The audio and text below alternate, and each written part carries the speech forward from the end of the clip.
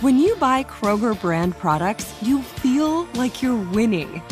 That's because they offer proven quality at lower than low prices. In fact, we guarantee that you and your family will love how Kroger brand products taste, or you get your money back. So next time you're shopping for the family, look for delicious Kroger brand products, because they'll make you all feel like you're winning. Shop now, in-store, or online. Kroger, fresh for everyone. Welcome to Noble Blood, a production of iHeartRadio and Grim and Mild from Aaron Mahnke. Listener discretion advised.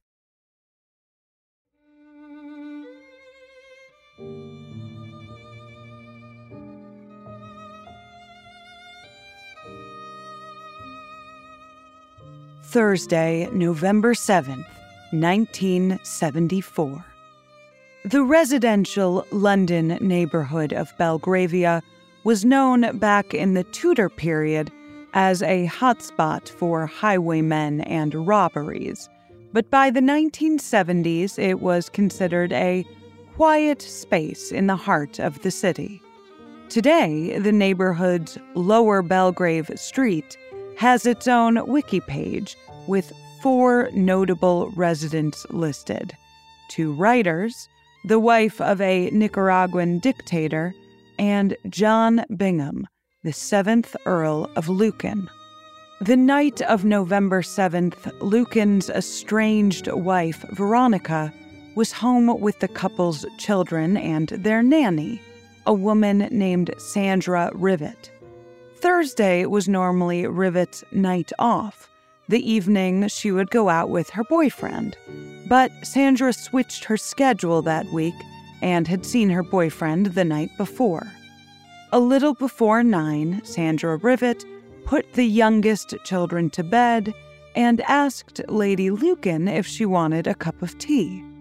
After a while, Veronica began to wonder what was taking the nanny so long, and so she headed downstairs to the home's basement kitchen.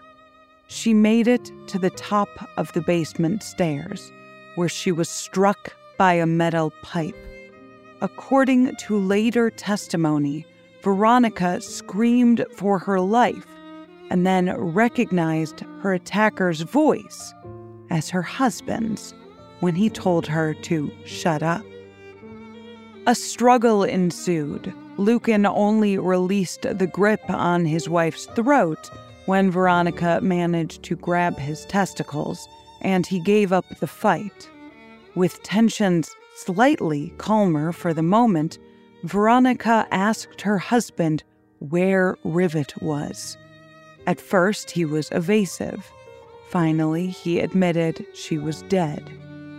In an attempt to placate her husband and buy herself some time, Veronica suggested she would help him dispose of the body, but that she had to stay in the house until her wounds from their earlier fight were healed. Her gambit was successful. Lucan agreed, and when he went into the bathroom to get a wet towel, Veronica realized he wouldn't be able to hear her over the running water. She fled the house and successfully ran to a nearby pub, the Plumber's Arms. The story of the Lucans captivated the nation and continues to perplex true crime fans to this day, not only because it was a murder case involving nobility, but because of the incredibly mysterious circumstances of the crime's aftermath. In 1975, Lord Lucan was found guilty of the murder of Sandra Rivet, but he wasn't there to hear his sentence, nor did he serve his time. In fact, the last time Lord Lucan was seen was the day after the murder, November 8th, 1974. Lord Lucan simply disappeared. Despite being legally declared dead twice, the whereabouts and status of Lord Lucan remain a mystery to this day. Lady Lucan's opinion has oscillated over the years. from her being convinced her husband was still alive at times in the decades following his disappearance, to the staunch belief that he must be dead. Described in her 2017 obituary by the New York Times as imperious and wickedly witty, Lady Lucan's life was documented from 1974 up until her death through a series of interviews and reflections about the fateful day in question and the abusive marriage that preceded it. Her marriage has largely defined not only her public image, but her life.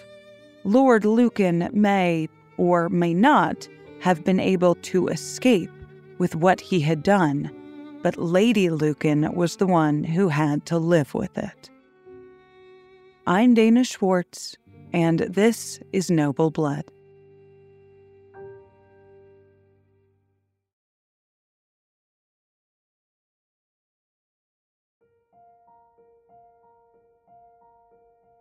Lady Lucan was born Veronica Mary Duncan on May 3, 1937, in the coastal English town of Bournemouth. Her father, a major during the First World War, died in a car accident when Veronica was only 2 years old, which meant Veronica and her younger sister Christina were raised entirely by their mother.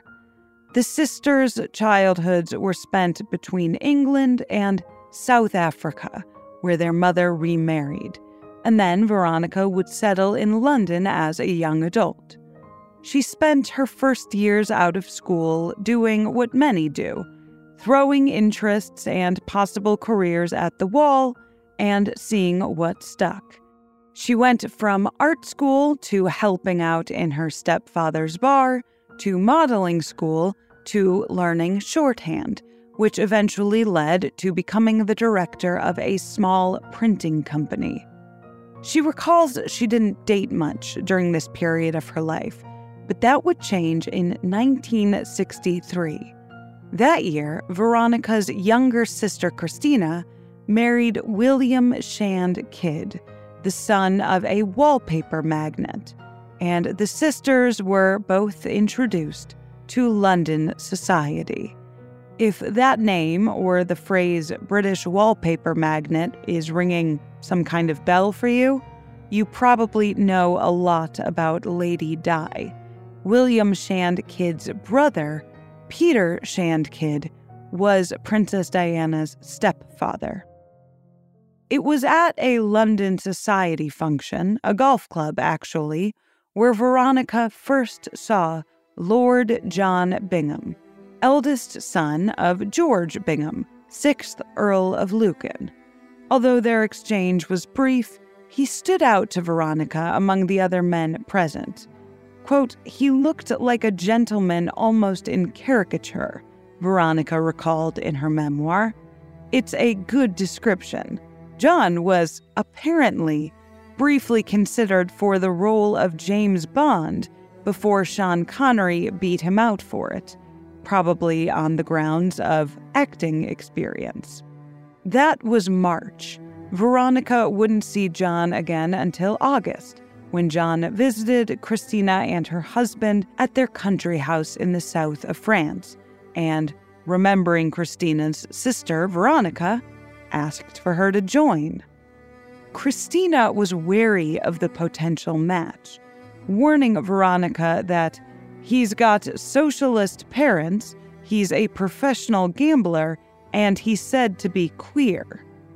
Quite untrue, Veronica would reflect on the last bit, but no one could deny John's gambling addiction.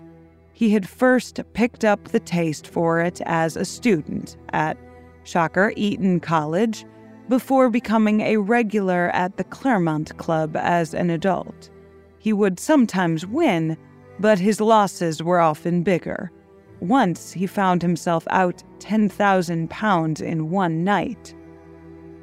She recalled that the two spent time together during this trip, but Veronica didn't feel a spark, and she was surprised to learn he was interested in her, when he asked her out following their return to London. He was apparently impatient to sleep with her, and they did so after a few dates. John's passion, it appears, was even more intense, though, when it came to powerboats. He had spent all of his money buying one, which he called White Migrant, and had his sights set on winning the Daily Express powerboat race. Quote, he was obsessive about gambling and everything else he was interested in, Veronica reflected. She also later observed that spending all your money on a boat was a silly thing for someone without a job to do. Quote, why would I work in a bank when I can earn a year's money in a single night at the tables? John once told a colleague after he lost out on a promotion and quit. Apparently, his boating aspirations weren't totally far out. White Migrant was leading the race for some time, before it sank then and there during the race, leaving John's only asset at the bottom of the English Channel. Despite what was perhaps a perfect symbol, Veronica did not see the fate of the White Migrant as representative of their budding relationship. It seemed they were headed toward marriage, both feeling like it was time to take the step. Quote, you haven't got a line on your face, John said, praising the youthful appearance of his then, wait for it, 26-year-old girlfriend. Veronica reflected with a sort of tragic honesty in a 2017 documentary. I was getting on, she said. I was 26, and in those days you were approaching being on the shelf. John was 29, and while men generally had a longer shelf life when it came to marriage then, he also felt it was time. Both of them seemed to have the idea that marriage was what they were supposed to do, not necessarily what they wanted. In all her descriptions, Veronica conveys the sense that the couple were attracted to each other, but that the relationship lacked a depth or intimacy beyond that. Whether this is something she realized in retrospect or her feelings at the time, however, we can't know. One morning, after the two spent the night at John's place, John woke Veronica up with the words, "Will you marry me?" In the documentary, Veronica recalled not being able to say anything at first, while in her memoir, she even claims she fell back asleep. "Will you marry me?" he asked again, this time earning a reply, "Yes, I will marry you." Despite John's having no money, Veronica still believed, quote, to marry a peer of the realm was a coup on your part. Their engagement was announced in The Times in October 1963 with the headline, Lord Bingham to wed business girl, and the couple were married in December. It was sparsely attended on both sides, Veronica reflected, because neither of us were very popular. Their most famous guest was poor Princess Alice, as the bride called her sympathetically, who had attended because Veronica's mother-in-law had been a lady-in-waiting. Veronica recalled one woman at the wedding exclaiming, "There's nobody here," and added that she was quite right. There was nobody, at least nobody of social interest, there at all. One of the couple's wedding presents was £200 to spend at John's beloved Claremont Club, from the club's owner, John Aspinall. Veronica later argued that her husband was useful to Aspinall, as looking like the poster child for British aristocracy conveyed a sense of legitimacy to foreign players in the club. Sitting beside her husband quietly as he gambled, Veronica noticed he was growing anxious, and she could tell it wasn't going well. John eventually got up and asked one of the club's directors to join the big game, but he was sternly told, "No, John, go home."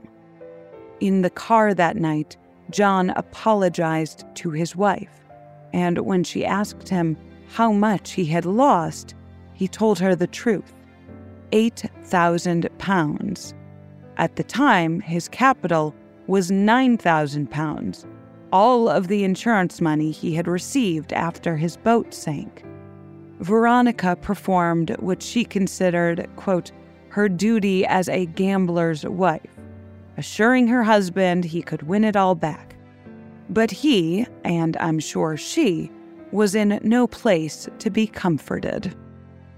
They spent a, quote, very unhappy Christmas. But in a dark twist of irony, it wouldn't be long for John to come into plenty of money in January, when his father died. John was now the 7th Earl of Lucan, and Veronica a countess. Money, land, and a title. Things were looking up for the couple after a messy start to their marriage.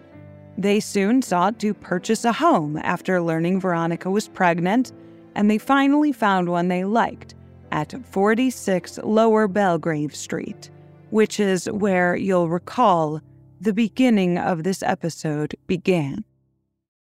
In October, Veronica gave birth to the couple's first daughter, Frances. The chapter of Veronica's memoir, titled Frances, doesn't actually tell us anything about Frances. Instead, it consists of Veronica telling the reader about how she hired a nanny for Frances so that she and John could spend more time together at the Claremont Club. John, and by extension his wife, had an obsession with being seen, with being socially regarded, even if they weren't that popular or liked all that much. The chapter then concludes, quote, at about that time, meaning 1966, I considered that it was time to start another child, as I wanted to have a 3-year gap between my first and second child. In the December of 1966, I became pregnant.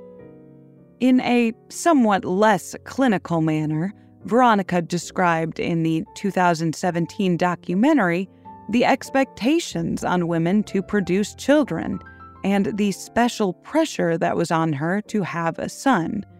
If you couldn't, she explained, your reputation was in tatters. Veronica's reputation was spared, however, as her next child was her son, George. As expressed earlier, children felt like a duty to Veronica, not a calling, so they were left to nannies. When she explained that to the documentarian expressed that, to an outsider, it appears that the relationship between Veronica and her children were cold. A cold relationship, she repeated. She paused. All my relationships are cold. In that same vein, her relationship with John lacked not only warmth, but familiarity. The couple used to travel extensively, but only to the places John considered most socially fashionable at the moment. Veronica recalls that she couldn't appreciate the places she was seeing, partly because she had no one really to share them with. He wasn't communicative, so you couldn't really enjoy it as a couple, she said. You were both on your own, in a strange sort of way. John once told Veronica, that's the point of being married. You don't have to talk to the person. Problems in their marriage took a darker turn after John's general disinterest led to Veronica becoming closer with a man named Greville Howard, another frequent patron of the Claremont. What it seems to come down to is that Howard treated Veronica like the thing she needed most in the world, like a friend, and she fell in love. It doesn't explicitly seem like the relationship ever got physical, but even if it did, the relationship was cut off before it could deepen, when John told Howard to get lost, and he did. This led to Veronica falling into a depression, likely compounded by untreated postpartum depression, and John took her to a psychiatrist for the first time. John brought Veronica to the Priory, a mental hospital in South London, under the pretense of simply going for a drive. When Veronica realized where they were, she took off running, and both the doctor and her husband gave chase. They convinced her to come back, and she was prescribed her first antipsychotic, Moditin. This was the beginning of a long battle with John over accusations of Veronica's mental state. It's an incredibly delicate matter to discuss the mental health of someone you don't know, let alone someone who's recalling the events of decades past in a memoir. But based on John's future behavior, it's fairly arguable to say he almost certainly did not have his wife's best interest at heart. You may have heard the term mother's little helpers used in the 1950s and 60s to refer to drugs like Valium, which were marketed toward housewives, effectively used as tranquilizers to help them cope with their unhappiness by turning them into Stepford wives. These were usually sedatives and antidepressants, but Moditin was typically used to treat more extreme cases like schizophrenia, despite no record of an official diagnosis for Veronica. She claimed the drugs worked, however only under the condition that the side effects were so terrible that they would make her forget about anything else that might be causing her problems. It's a terrible thing to be drugged, she would reflect, because you really are not in control. John had recently begun seeing new doctors, all men, and Veronica began to see those same doctors, despite having had a female GP up until that point. Looking back, she says things might have been different if her doctor was a woman, as the male doctors believed everything her husband said about her mental health at complete face value.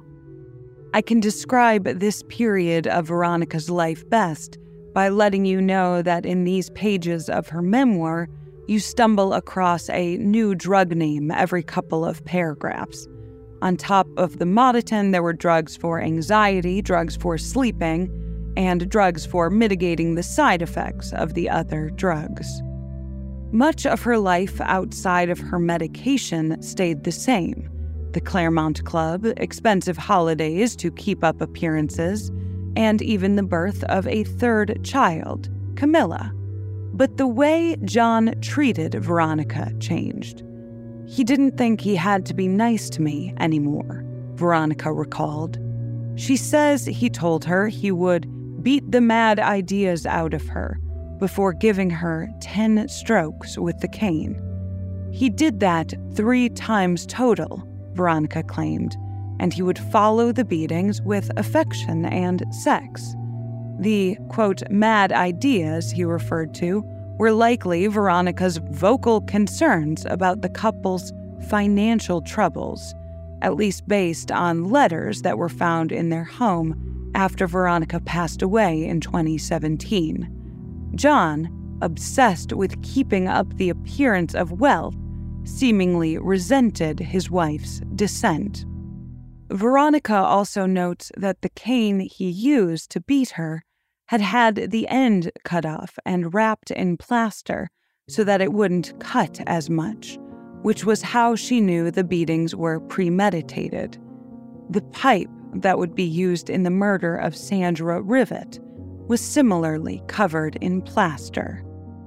The abuse would continue in other, less physically drastic ways until January 1973, when John knocked Veronica over after she goosed him, which she claimed had always been a playful move between the two.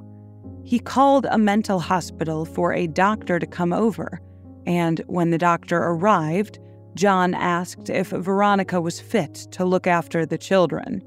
When the doctor said yes, it seemed that she was, John packed his bags and left.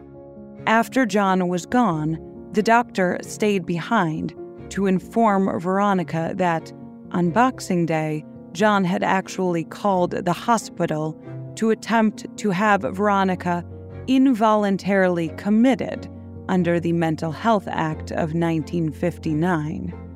While Veronica was not committed, John did use accusations of mental instability to obtain a court order allowing him to take the children a few months later. This began a massive custody battle in which John argued that his wife was, quote, seriously mentally disturbed and that he feared for the safety of their children. He submitted to the court audio recordings of the fights the couple had, which Veronica claimed were edited to make them seem one-sided. That day, the court heard Veronica insult her husband's, quote, miserable, weak, drooping little penis, end quote, and call him, quote, a ventriloquist's dummy with a mustache stuck on your face. But apparently, John's deception didn't work, and coupled with John's claims that he, quote, needed to be out of the country and away from his children when he was really on holiday, the court did not see him favorably. On top of this, Veronica's doctors didn't support John's claims in court, and John was advised by his legal team to concede the case. Veronica believes John genuinely did not believe how much legal fees and losing would cost him, and John's finances fell into a worse state than they had ever been in. He turned to high-risk, low-reward gambling, and his debts began to pile. The official ruling was custody to the mother, Veronica, with a nanny, which meant Veronica needed to hire someone full-time. This was when she hired 29-year-old Sandra Rivet, whom she described as a good, kind, decent girl, woman, really. Veronica noted that even Frances liked her, and she was the most difficult to please. As they got to know each other, Veronica learned a bit about Sandra's background. She spent part of her childhood in Australia. She was one of 3 daughters. When she was 19, she got engaged and became pregnant, but by the time her son was born, the relationship had fallen apart, and her parents ended up adopting her child. 3 years later, Sandra had had another son, who was also put up for adoption. She was divorced, having been in a lonely marriage, but she now had a steady boyfriend. She had long red hair and a cat, Tara, who slept in her bed with her. I think this biographical information is important. The fact of the matter, unfortunately, is Veronica only knew Sandra for 9 weeks before she was killed. I've already told you what happened that night through Veronica's retelling, but before John's disappearance, John actually told a different story. That same night, he drove home in his Ford Corsair and called his mother, telling her there had been, quote, a terrible catastrophe at 46, referring to their address. Before that, John apparently tried to go to a neighbor's house, the mother of one of Frances's friends, likely to tell the same story. Following the call to his mother, John drove to his friends Ian and Susan Maxwell Scott's house, but only Susan was home. John told Susan he arrived to an intruder attacking his wife, and in a state of shock, Veronica thought he was the attacker, so he panicked and fled. Susan told reporters she believed his story entirely, even after John's disappearance. Speaking of which, John left the Maxwell Scott house at 1 a.m., and that was the last time he was ever seen. While he was at the house, he wrote several letters, one to his brother-in-law, Bill Shand Kidd, detailing the same story he told to Susan, with the addition, when I interrupted the fight at Lower Belgrave Street and the man left, Veronica accused me of having hired him. The circumstantial evidence against me is strong, in that V will say it was all my doing. There was a sense of finality in the letter. asking Bill to take care of the children in his absence, with no indication that he would return. The next day, the murder of Rivet, the beating of Lady Lucan, and the missing Lord were already in the papers, quickly becoming national news. Veronica was admitted to the hospital for her injuries, and Sandra Rivet's death was declared a murder. On November 10th, John's Ford Corsair was found with a piece of lead pipe covered in plaster and a full bottle of vodka in its trunk. A warrant was officially put out for his arrest, and details were issued to Interpol. After Veronica was discharged from the hospital, Veronica resumed custody of her children. She didn't speak much about the period following the murder and the disappearance beyond the nitty-gritty of the investigation. Her children, she claimed, were largely unaffected because they were so young. Whether that's true or not, Veronica remembered her youngest daughter, Camilla, remarking one day, "I don't think Daddy's coming back." "No, I don't think he's coming back," Veronica responded. Veronica believed her husband's fate was suicide, that, based on how much he knew about powerboating mechanics, he managed to get on a ferry and jump off into its propellers. At least that was her opinion in the 2017 documentary.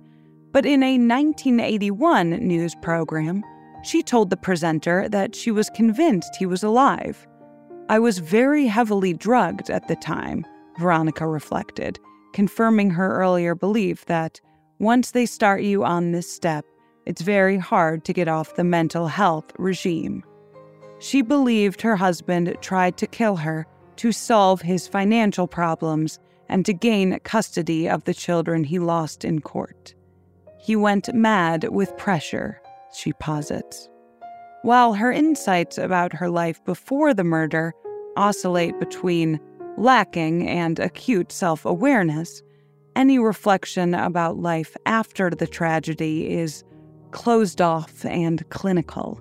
The chapters of her memoir become procedural, simply detailing the investigation, and any details about her relationships with family and others are limited to brief mentions in the final, in conclusion chapter. That might also be because there weren't many relationships to talk about. Veronica never remarried, noting that it felt impossible to her, and her relationship with her children soured. She became heavily addicted to antidepressants, and in 1982, her sister Christina and her husband Bill Shand Kidd became the court-ordered foster parents of their nieces and nephew, who remained estranged from their mother from then up until her death. She reflected in 2017 that she knew all was lost, but she had to accept that her children would have a better life without her than they could living with her. "I once bumped into George in a park," she recalled, "but we didn't say very much." Over the years, the children have also taken various stances on the guilt and status of their father, despite being so young at the time of the incident.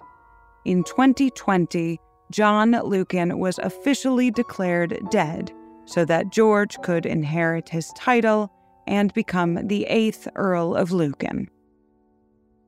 In 2017, Lady Lucan died at 80 years old from respiratory failure caused by barbiturates and alcohol poisoning, and the coroner concluded the death was a suicide. Veronica believed she was developing Parkinson's disease, even though she had not spoken to a doctor yet, and had been researching assisted suicide. Despite having not spoken to her children in over 50 years, all 3 of them attended her funeral. She finished her memoir, A Moment in Time, the very year she died, making the final edits and choosing the photos to include just weeks before she passed. The memoir concludes with the line, "I will eternally regret that an innocent woman died because of my relationship with my husband."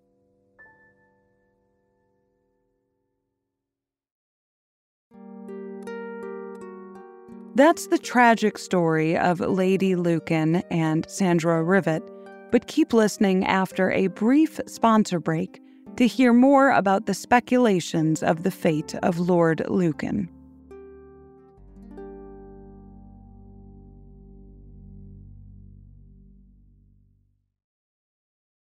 This show is sponsored by BetterHelp. This year has gone by so insanely quickly, it feels like. And now that we're like halfway done with 2024, I feel like it's a good time to take stock. So think, what is something that you are proud of that you've accomplished? And then what is something that you still want to accomplish? Because when life goes so fast, it's important to take a moment to celebrate your wins and to make adjustments for the rest of the year.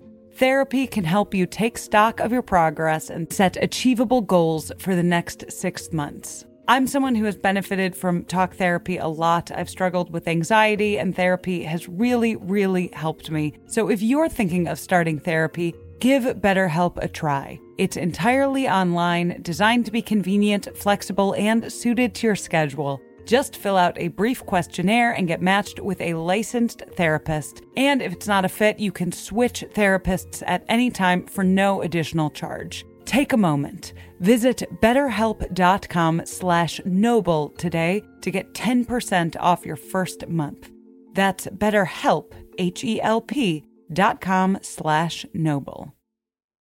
Your new home journey starts at Fisher Homes, where everything is red, white, and new. Explore exclusive summer savings and start your journey by selecting your ideal home site and your dream community. Choose from a variety of expertly designed floor plans and bring your style to life at the Lifestyle Design Center. Are you looking for a quick move-in ready home instead? Fisher Homes has options for those too. Fill out a form to connect with a new home advisor at fisherhomes.com to get started today before the sun sets on summer savings. The disappearance of Lord Lucan, a seemingly powerful and well-connected man who seemed to get away with murder, gave birth to no small number of conspiracy theories. An early apparent sighting actually turned out to be, brace yourself, the politician John Stonehouse, who was attempting to fake his own death. When he was arrested, he was ordered to pull down his pants because Lucan had a 6-inch scar on the inside of his right thigh.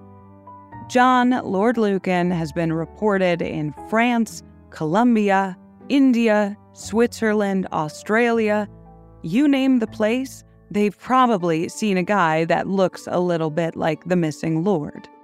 One of the most interesting theories, however, popped up in 2020, spearheaded by Sandra Rivet's son.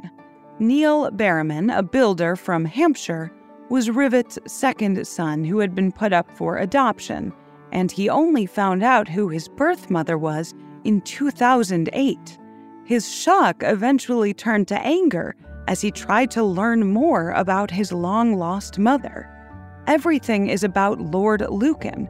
Where did he go?" he said, and Sandra is just a forgotten victim in the whole equation. Berriman contacted Professor Hassan Ugail, a facial recognition expert, who concluded that an 87-year-old man living in a Buddhist community in Australia was, in fact, the missing Lord Lucan. "It's him," he told the Daily Mail. "This isn't opinion, that's a fact." However, when contacted by The Guardian, Professor Ugail explained, "I can't 100% confirm it's Lord Lucan. It looks remarkably like him. It's worth investigating further." Okay then. The 87-year-old man, for his part, denies being Lord Lucan, and the Metropolitan Police have eliminated him from the investigation. However, Berriman still continues his search. Quote, "My mission is to keep my mother's memory very much alive and to seek justice," he states on his website. "She is not, quote, just the nanny. She is a victim of a violent crime who became secondary because her killer was a lord who was protected and who vanished abroad with the aid of his rich and powerful friends, rather than face justice."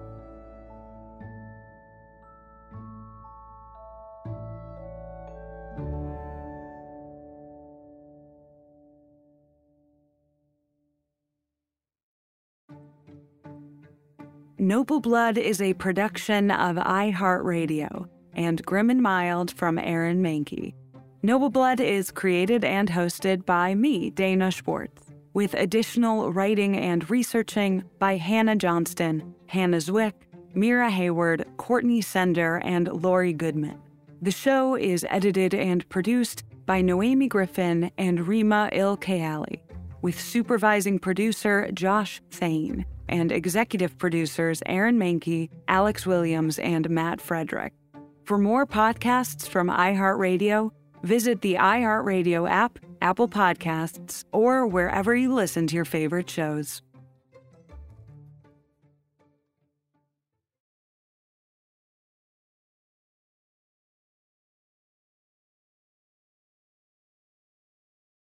Your new home journey starts at Fisher Homes, where everything is red, white, and new. Explore exclusive summer savings and start your journey by selecting your ideal home site and your dream community. Choose from a variety of expertly designed floor plans and bring your style to life at the Lifestyle Design Center. Are you looking for a quick move-in ready home instead? Fisher Homes has options for those too. Fill out a form to connect with a new home advisor at fisherhomes.com to get started today before the sun sets on summer savings.